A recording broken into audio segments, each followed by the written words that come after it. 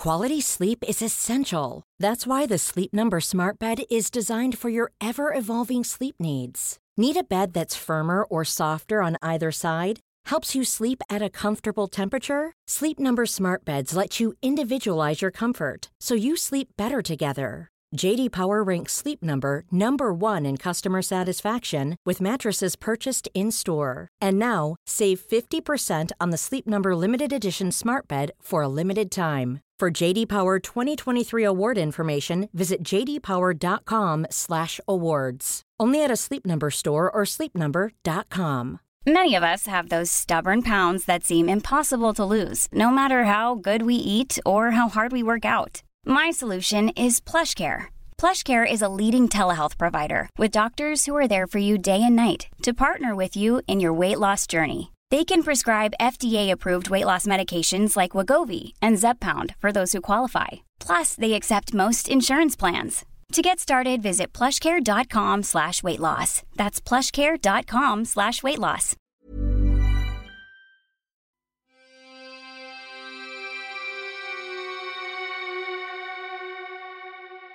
Welcome to Murder Mile, a true crime podcast, an audio-guided walk, featuring many of London's untold, unsolved, and long-forgotten murders, all set within 1 square mile of the West End.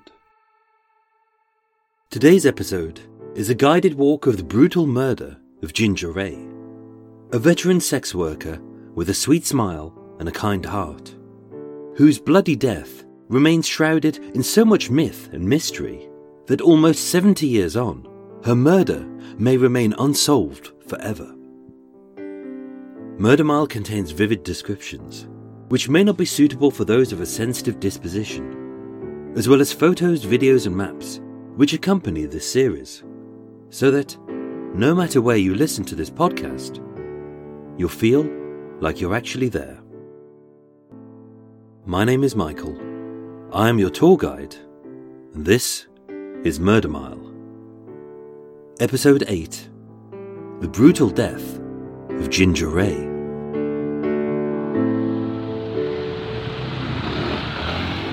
Today, once again, I'm standing on Broadwick Street, W1, a monstrously modern, yet curiously cobblestone side street, just 200 feet from the surgery of Isidore Ziefert, the deadliest dentist in Soho, as witnessed in episode 6.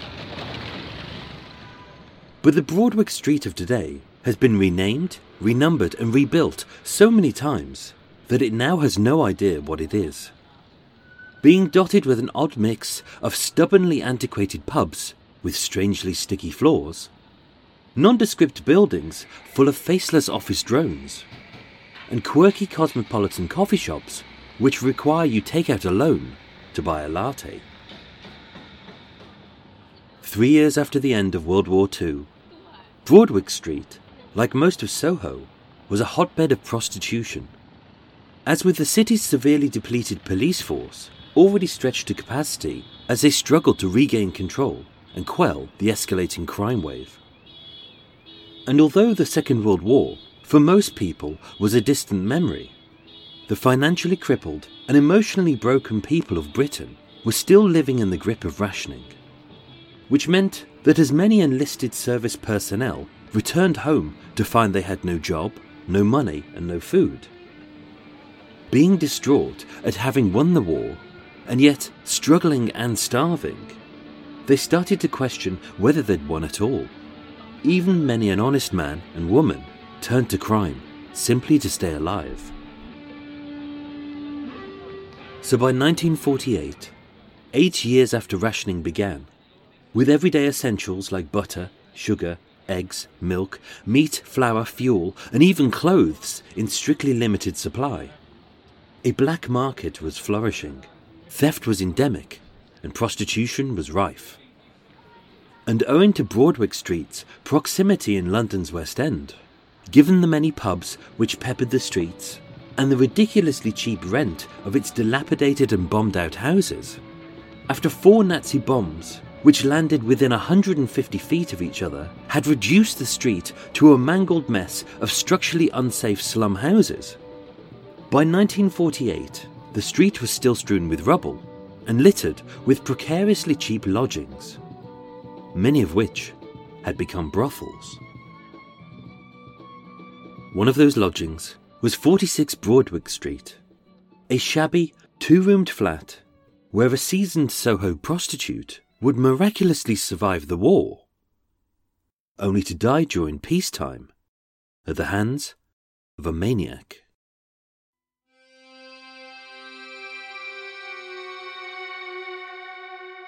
Today, 46 Broadwick Street looks similar to how it did 70 years ago. A tall, thin, 4-story brown brick townhouse, subdivided into small flats, with 2 white windows on each level and accessed by a black door on the ground floor, all of which overlook the junction of Lexington Street, a murky side street that heads to the infamous Brewer Street, a place still famed for prostitution today. But back in 1948, the lodger in the second-floor flat was a lady of the night, known locally as Ginger Ray. Born Rachel Annie Hatton in Hoxton, East London, on the 19th of August 1907, Ray was one of 3 siblings, with a brother Richard and a sister Maria, who she remained close to and would meet on a weekly basis for meals. Nicknamed Red Ray or Ginger Ray on account of her bright red hair, she was often described as a bright, breezy, and easygoing girl who was very sociable and friendly. Although she had an extensive criminal record, having been a prostitute for 23 years, during which time she amassed a whopping 84 convictions for soliciting, including 2 charges of larceny, having pickpocketed 2 drunken punters, and 2 charges for brothel keeping. Ray didn't have any drink or drug issues. She didn't have any debts, and oddly, she actually seemed to enjoy and even embrace the lifestyle that prostitution had given her, including money in her pocket, food in her belly, an active social life, and a nice warm flat. And yet, having been in the sex trade for more than 2/3 of her life, Ray knew how to handle herself. She was feisty, sharp, and street smart, as well as a lady who everyone who knew her widely agreed was not one to be trifled with, especially after she'd had a few drinks. But at the tender age of just 26, having been cruelly widowed 1 year into her marriage to an African-American stage actor called Herbert Fennick, who tragically died in a Parisian car crash, Ray kept his name and never remarried. Instead, choosing to lavish the malnourished street kids with sweet treats, sharing her flat with friends in need, and being a loyal, loving, and caring companion to her many gentlemen callers. Ray lived in Soho for over 20 years, and during the summer of 1945, she moved into the bomb-damaged but equally serviceable second-floor flat at 46 Broadwick Street. 3 years later, she would be dead.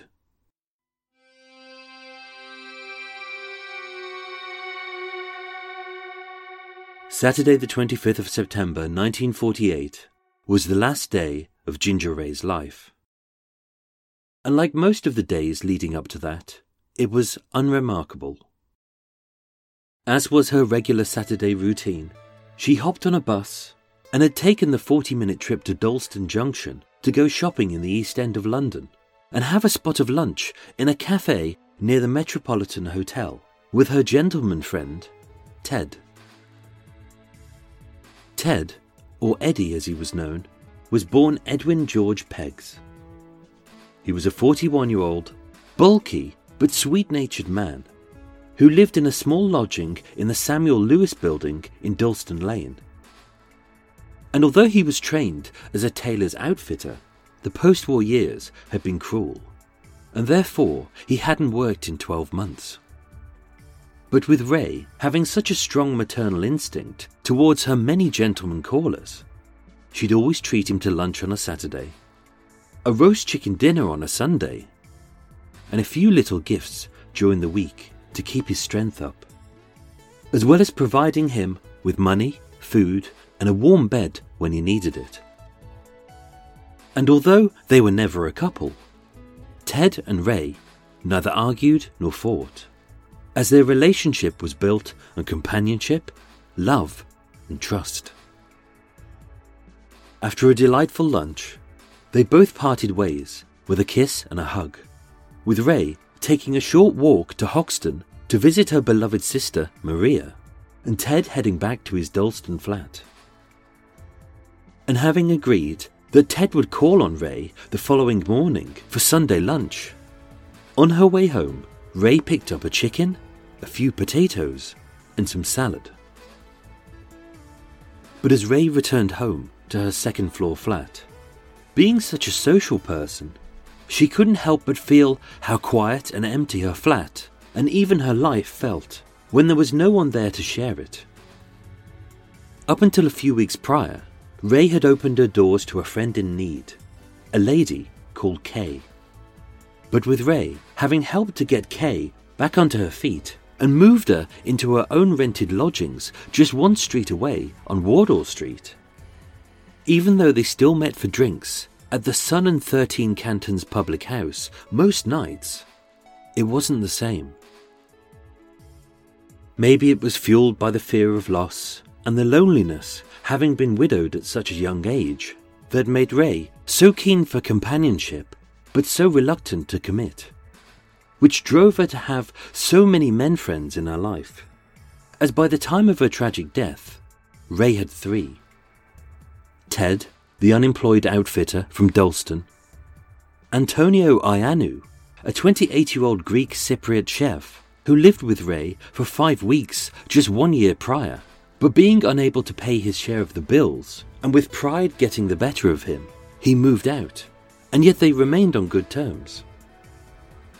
And third of her gentleman callers was 23-year-old Arthur William Steed. Now, it's normally in this point of the story, where having mentioned a name, that I'd usually play this.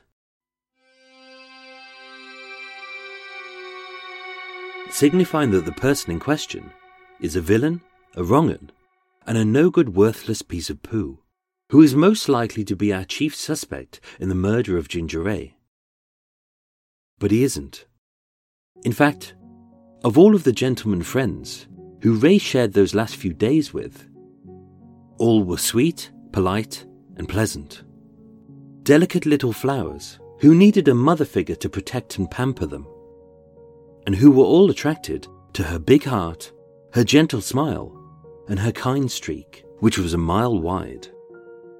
And as mentioned before, she had no debts, no drug issues, and no dark past or dodgy dealings. She was loved, not loathed. She was caring, not cruel. Nothing out of the ordinary had happened. And yet, just a few hours later, Ginger Ray would be brutally stabbed to death.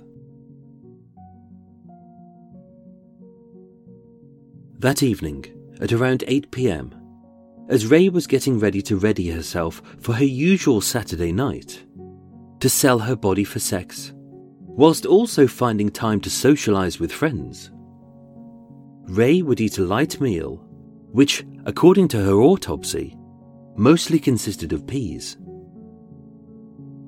And although she was drinking, in those few hours up until her death, she would only consume 1 pint of beer, meaning she drank, but she wasn't drunk.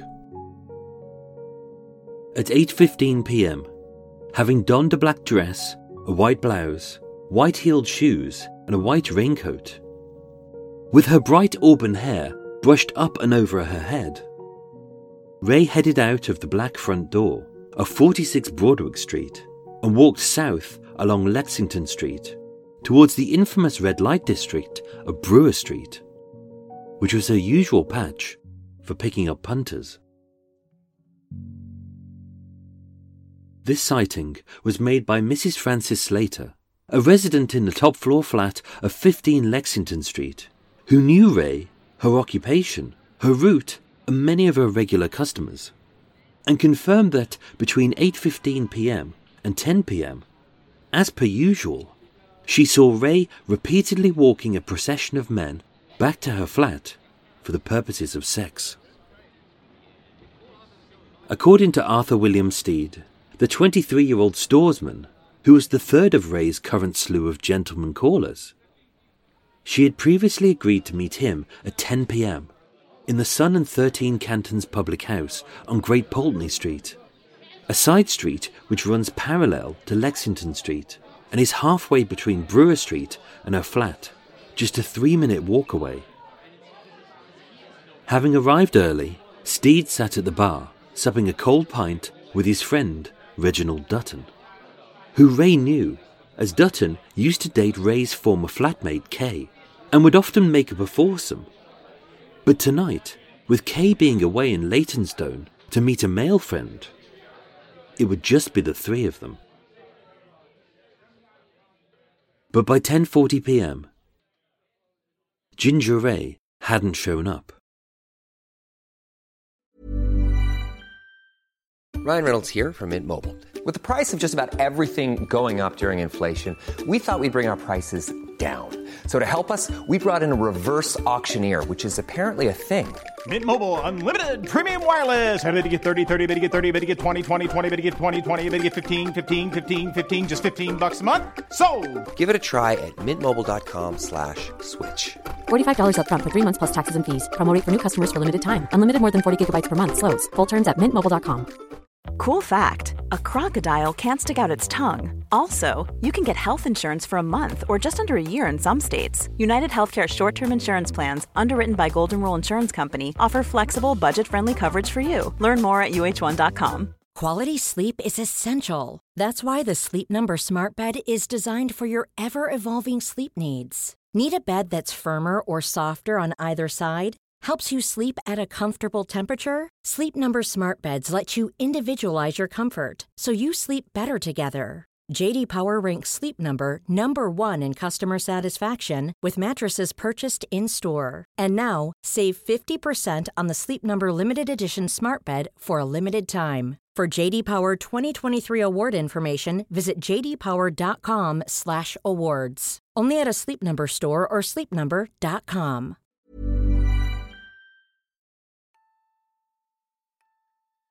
For those who knew her, Ginger Ray was a creature of habit, who saw prostitution as merely a means to an end, and would work a maximum of 2 to 3 hours a day, 6 days a week, and never on a Sunday. And yet, even though she wasn't the most punctual of people, she would never let her sex work interfere with her social life. She was not known to let her friends down. And according to Steed's own witness testimony, it was her habit to have packed up business by 10 p.m. so she could go out for a drink. A statement which was clarified by Patrick Joseph Lister, the licensee of the Sun and 13 Cantons public house, who confirmed that Ray was a regular there, who used to drink a light ale in the public bar between 9 p.m. and 11 p.m. on most weekdays, with either Steed, Kay, or Ted. With her flat at 46 Broadwick Street being just 1 street away, Steed and Dutton swung by and noticed that the lights in her flat were on, something she would always do whenever she was out soliciting. So assuming that she was either inside with a client or still out on the streets, they parted ways. The next morning, on Sunday the 26th of September 1948 at 11 a.m, sensing that Ray's failure to turn up was out of character, and living in Silver Street just 1 road away, Steed and Dutton stopped by her flat to check that she was okay. As per usual, the front door was locked, and as hard as they knocked, there was no reply. But through the partially open curtains, they saw that the flickering gas lamp, which illuminated her flat, was still on, suggesting that either she was in, or that she hadn't come home. 10 minutes later, Steed and Dutton decided to try again. But this time, as they approached the flat, they noticed that the black front door on the ground floor was now open. And with this being the only entrance or exit to the flats above, they walked up 2 flights of stairs and knocked on Ray's door. But once again, there was no reply.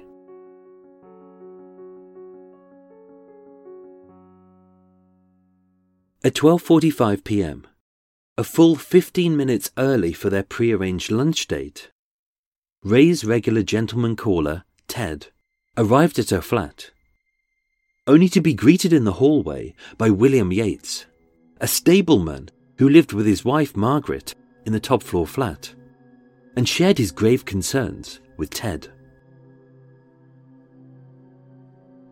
Not having a key, Ted used his 16-stone bulk to break a panel in the side door and entered the flat via the kitchen. "Ray!" he hollered. Getting no reply, but noticing the uncooked chicken she had bought for their Sunday lunch and the salad ready to be washed in the basin. "Ray!" he bellowed into the bathroom, his frantic voice echoing into the inky blackness. And yet, as he pushed open the last door which led to her front room, he saw no sign of Ray. Only a set of folded clothes on her dresser, an unmade bed, and a crumpled eiderdown on the floor. And as he went to shout out her name one last time, his voice was cut short by the shocking sight before him. Detective Sergeant Billiard of West End Central Police Station was the first officer on the scene at 1:15 p.m, followed by Detective Inspector Watts and Dr. Kennedy, the divisional surgeon, at 1:55 p.m, who confirmed that Rachel Annie Fenwick, alias Ginger Ray, was dead. Underneath the softness of the crumpled eiderdown, the lower half of Ray's pale and bloody torso was sticking out. And although she was partially clothed, wearing stockings, a slip and a brassiere, her legs were splayed akimbo, her abdomen exposed, and her bare genitals on show, with no one knowing whether she had been hastily hidden or deliberately posed for effect. Across the fingers and palms of her left hand, Ray had sustained several lacerations, suggesting either defensive wounds as she fought to protect herself or as she grabbed the blade to fight off her attacker. Over her throat, a deep dark bruise in the shape of a thumb had made an indentation across her windpipe, suggesting she'd been strangled. And in total, Ray had been stabbed 6 times, with such violence and force that the full length of the 7-inch blade had penetrated her torso, rupturing her stomach, liver, kidneys, bowel, and causing both lungs to collapse. With a blood spatter which had sprayed and pooled around her mouth, signifying that during this painful and terrifying last 2 to 3 minutes of Ray's life, that while struggling to breathe, she had choked on her own blood. Police surmised that she'd been stabbed with a 7-inch stiletto-style blade, which is like a flick knife, only with a sharp edge on both sides of the blade. But sadly, the knife was never found. Robbery was considered, as 4 £1 notes were stolen from her purse, as well as 2 pairs of cami knickers from her drawer. And rape was ruled out, as there was no signs of sexual violence, no sex had taken place, and no semen was found on her vaginal pad. whoever had killed her had done so with a lot of violence, a lot of anger, and a lot of hatred. So who killed Ginger Ray? Quickly, the police ruled out her gentleman friends, as not only did they have no hatred for Ray, only love, but also all three of them had alibis. Edwin George Peggs, also known as Ted, the 41-year-old tailor's outfitter who had discovered her body, was in Dalston on the night of her death, as confirmed by multiple witnesses. Antonio Iannu, the 28-year-old chef who lived with Ray for 5 weeks, had his clothes and a similar knife examined by the police. But being a commie chef who owned loads of knives, and even though his whereabouts that night were a little vague, he was not deemed a suspect. And William Steed and Reginald Dutton, the two drinking pals who agreed to meet Ray in the Sun and 13 Cantons pub, were both witnessed in the pub until 10:40 p.m, and having been unable to find Ray, they returned home at 11:15 p.m, a sighting which was confirmed by their mothers. So what about witness statements? As we know, according to Mrs. Frances Slater, who lived in the top floor flat of 15 Lexington Street, Ray left her flat at 8:15 p.m, walked south to Brewer Street, and ushered numerous men back to her flat for sex, many times over the next 2 hours. Then, at 9:30 p.m, Mrs. Margaret Yates, who resided with her husband William in the top floor flat of 46 Broadwick Street, 1 floor above, heard Ray walking up the dark-lit staircase with a softly spoken man, to whom she said, "This way, darling," to which he replied, "This way," before entering the flat. At 9:45 p.m, 15 minutes later, Mrs. Yates heard a woman scream. Although, with a raucous party taking place in the Newcastle Public House, now known as the John Snow, immediately opposite, it's impossible to tell whose scream that was. But the likelihood is, it wasn't Ray. At just after 10 p.m, Mrs. Frances Slater saw Ray walking with a tall gentleman towards her flat. But owing to the streets being dark and him wearing a trilby hat, she couldn't see his face. And yet, at 10 p.m, this was the time when she was supposed to be meeting Steed and Dutton in the Sun and 13 Cantons public house, but didn't.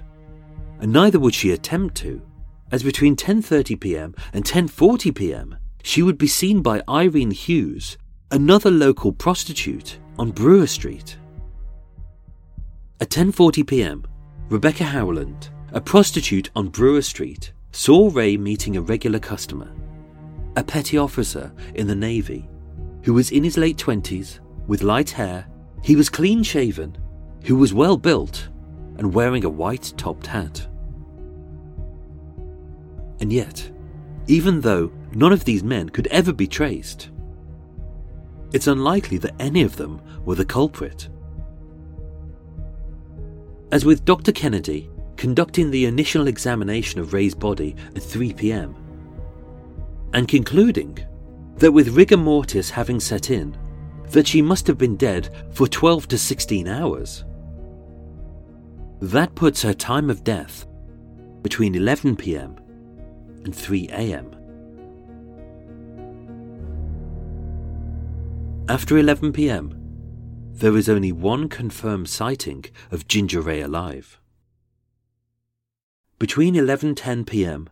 and 11:25 p.m, 3 prostitutes on Brewer Street, Thomasina Ingram, Alice Nolan, and Rebecca Howland, all witnessed Ray engaged in a conversation with a customer, and their descriptions of him are excellent.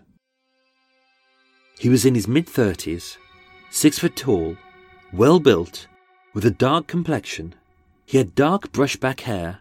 He was clean-shaven, with a Roman nose, thick lips, and uneven and unclean teeth. He was wearing a well-cut dark brown suit, which looked expensive, a white shirt, tan shoes, and he was carrying a light tan raincoat over his shoulder. Having spoken to that very same man just moments earlier, Rebecca Howland later stated that he kept looking at my mouth as if he was deaf and lip-reading.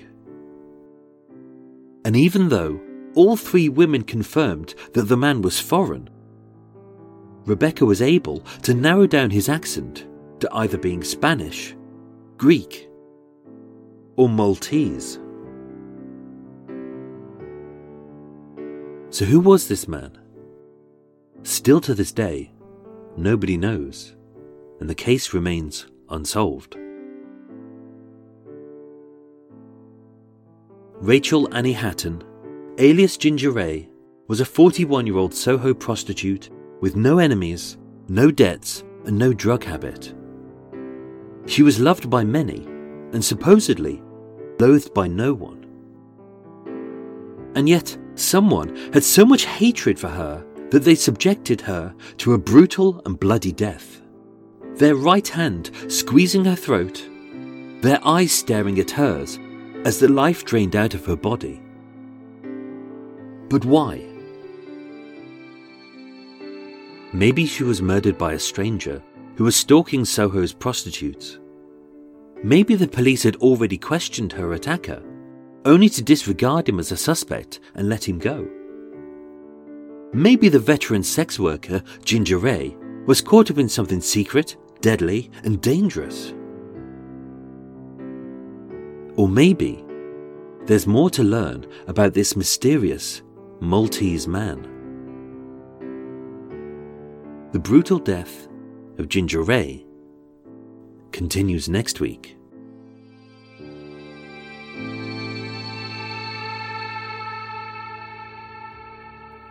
Ladies and gentlemen, thank you so much for listening to Murder Mile. If you have any fingernails left, feel free to ask me any questions about this episode via Facebook or Twitter, or I'm on Instagram as well. And if you enjoyed this podcast, please do like it on any social media and share it with your friends. And if you really enjoyed this podcast, why not take part in a Murder Mile walk? It's my guided walk of Soho's most infamous murder cases, totaling 12 murderers across 15 locations, totaling 50 mysterious deaths, all in just 1 mile. Tickets are available via my website, murdermiletours.com. Murder Mile was researched, written and performed by myself, with the main musical themes written and performed by Eric Stein and John Books of Cult with No Name. Next week is the concluding part of the brutal death of Ginger Ray. Thank you and sleep well.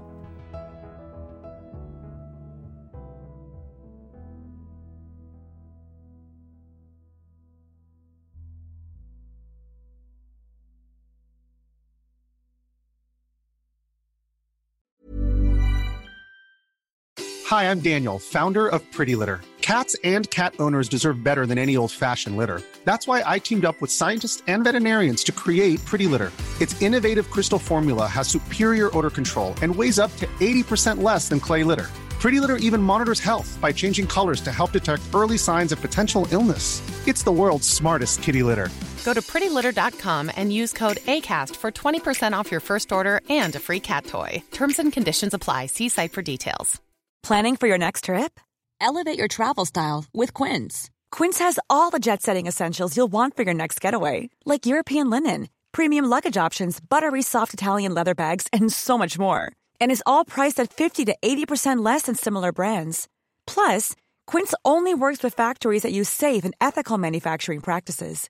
Pack your bags with high-quality essentials you'll be wearing for vacations to come with Quince. Go to quince.com/pack for free shipping and 365-day returns. Even when we're on a budget, we still deserve nice things. Quince is a place to scoop up stunning high-end goods for 50 to 80% less than similar brands. They have buttery soft cashmere sweaters starting at $50, luxurious Italian leather bags, and so much more.